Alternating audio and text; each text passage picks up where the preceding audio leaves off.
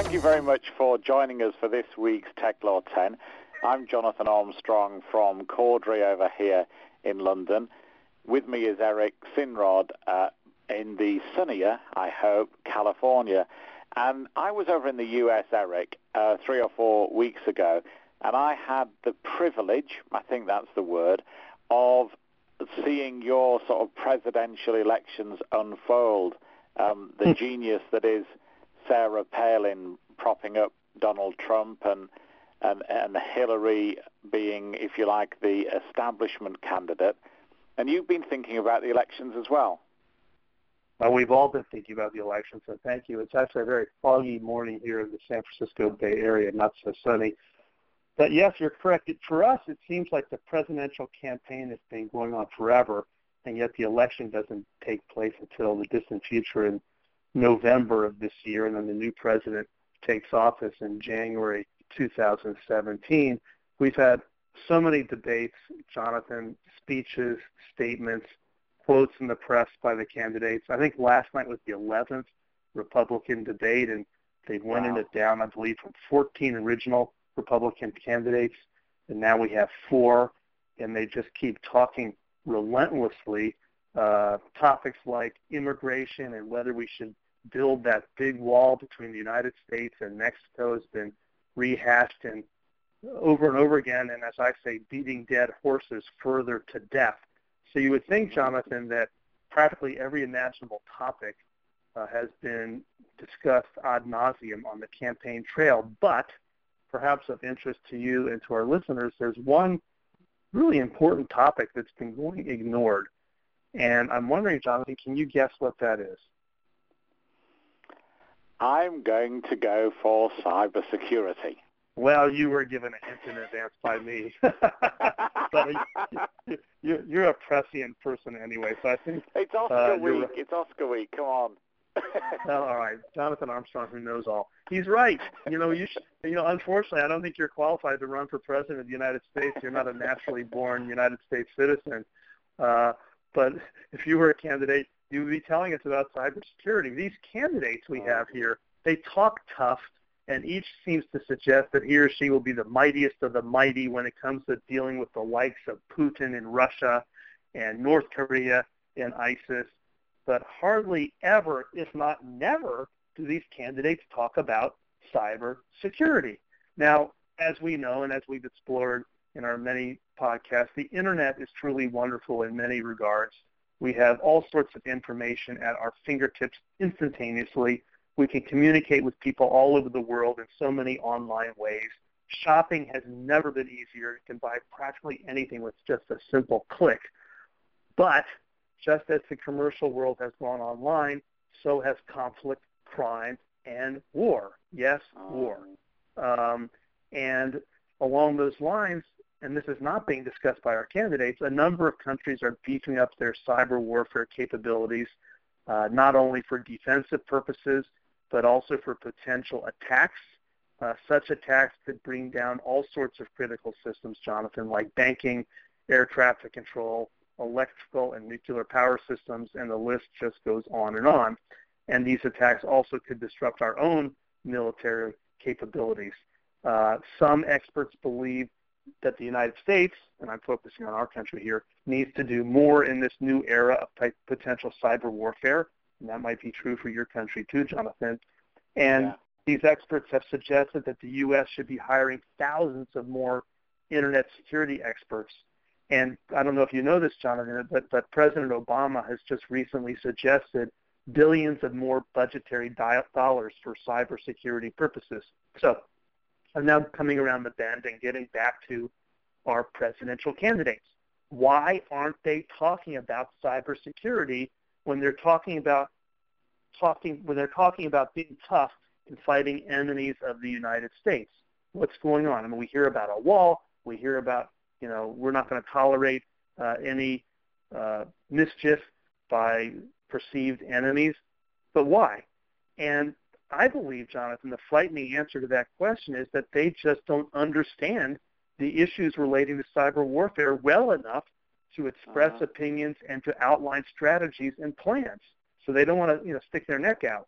And this is problematical because whoever becomes president will need to get up to speed very quickly, and preferably the candidates right now should be getting schooled on these issues so they can be discussed as part of the campaign, and so the next president will be capable and ready to go and handle these issues immediately upon taking office next January.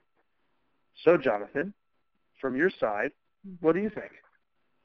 Yeah, I mean, it seems to me that it is very worrying. I mean, from my, distant 3,500 miles away from nearest landfall, or however far it is, it seems to me, I've been puzzling this since you mentioned it yesterday, and I sort of agree with you, except here's my distant view.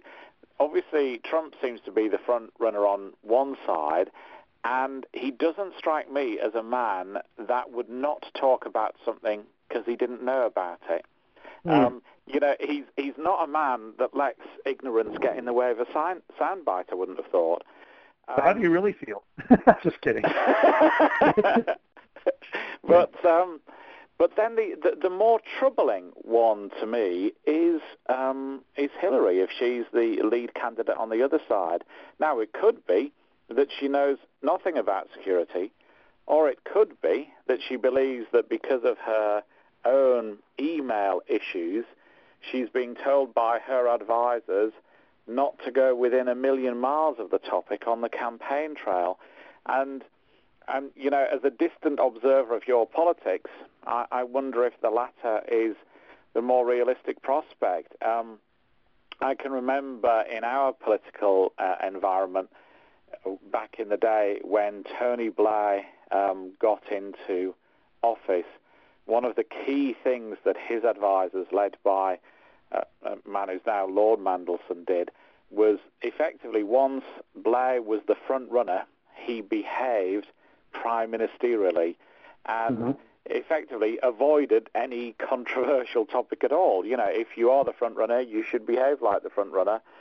And I wonder if that's how Hillary's been briefed, really. Don't go near anything like that, because that's one of Trump's areas of attack. I think he said, didn't he, this week, Hillary will run against me if she doesn't get indicted, and that's a realistic possibility, or something like that. So I wonder if the debate is almost led by ignorance on one side and total awareness as to what the consequences of raising the topic might be on the other. And whatever the reasons, I agree with you that it's unhealthy. It is one of the big issues facing us. As you say, all of the bad actors that you've talked about have cyber warfare capabilities.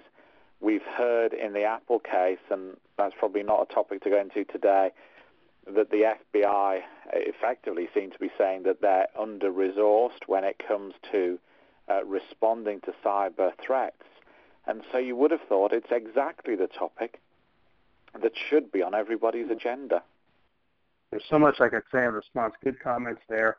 I mean, I think as far as Trump, I think he has what he considers, his touchstone, safe points, even though he is willing to stick his neck out, but he does it in a way where he's mainly lodging personal attacks against other candidates and then just sort of saying his mantra, build the wall, build the wall. It's hard to know how Hillary Clinton's being advised. You'd like to think that she has some awareness of the issue. She was the head of the State Department here for the United States, and perhaps she's being advised this isn't a topic she should stray into. She's doing well right now in terms of heading toward the Democratic nomination, so perhaps why get into a different and new issue? Who knows how the email controversy will play out? Obviously, the Republicans are going to try to make a big deal out of it, and they're hoping she'll get indicted. Who knows what will happen there? And then let us not forget, Cruz and Rubio, and even Kasich on the Republican side. They are, beating the drums of potential war when anybody transgresses the interests of the United States. So they're sort of bringing up warfare issues, but even in that context, they stay away from this topic of cybersecurity. You hear about boots on the ground, and we're going to beef up the military and increase our arms strength, but they don't talk about cybersecurity. So very curious. Well, this is the type of topic that we could discuss, quite a bit. I do think at some point we should talk about the Apple issue. Maybe that'll be our next podcast. Right now, this is the conclusion of Tech Law 10 on cybersecurity in the presidential campaign.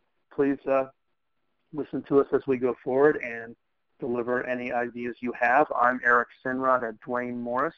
You can find me by email at ejsinrod@DuaneMorris.com.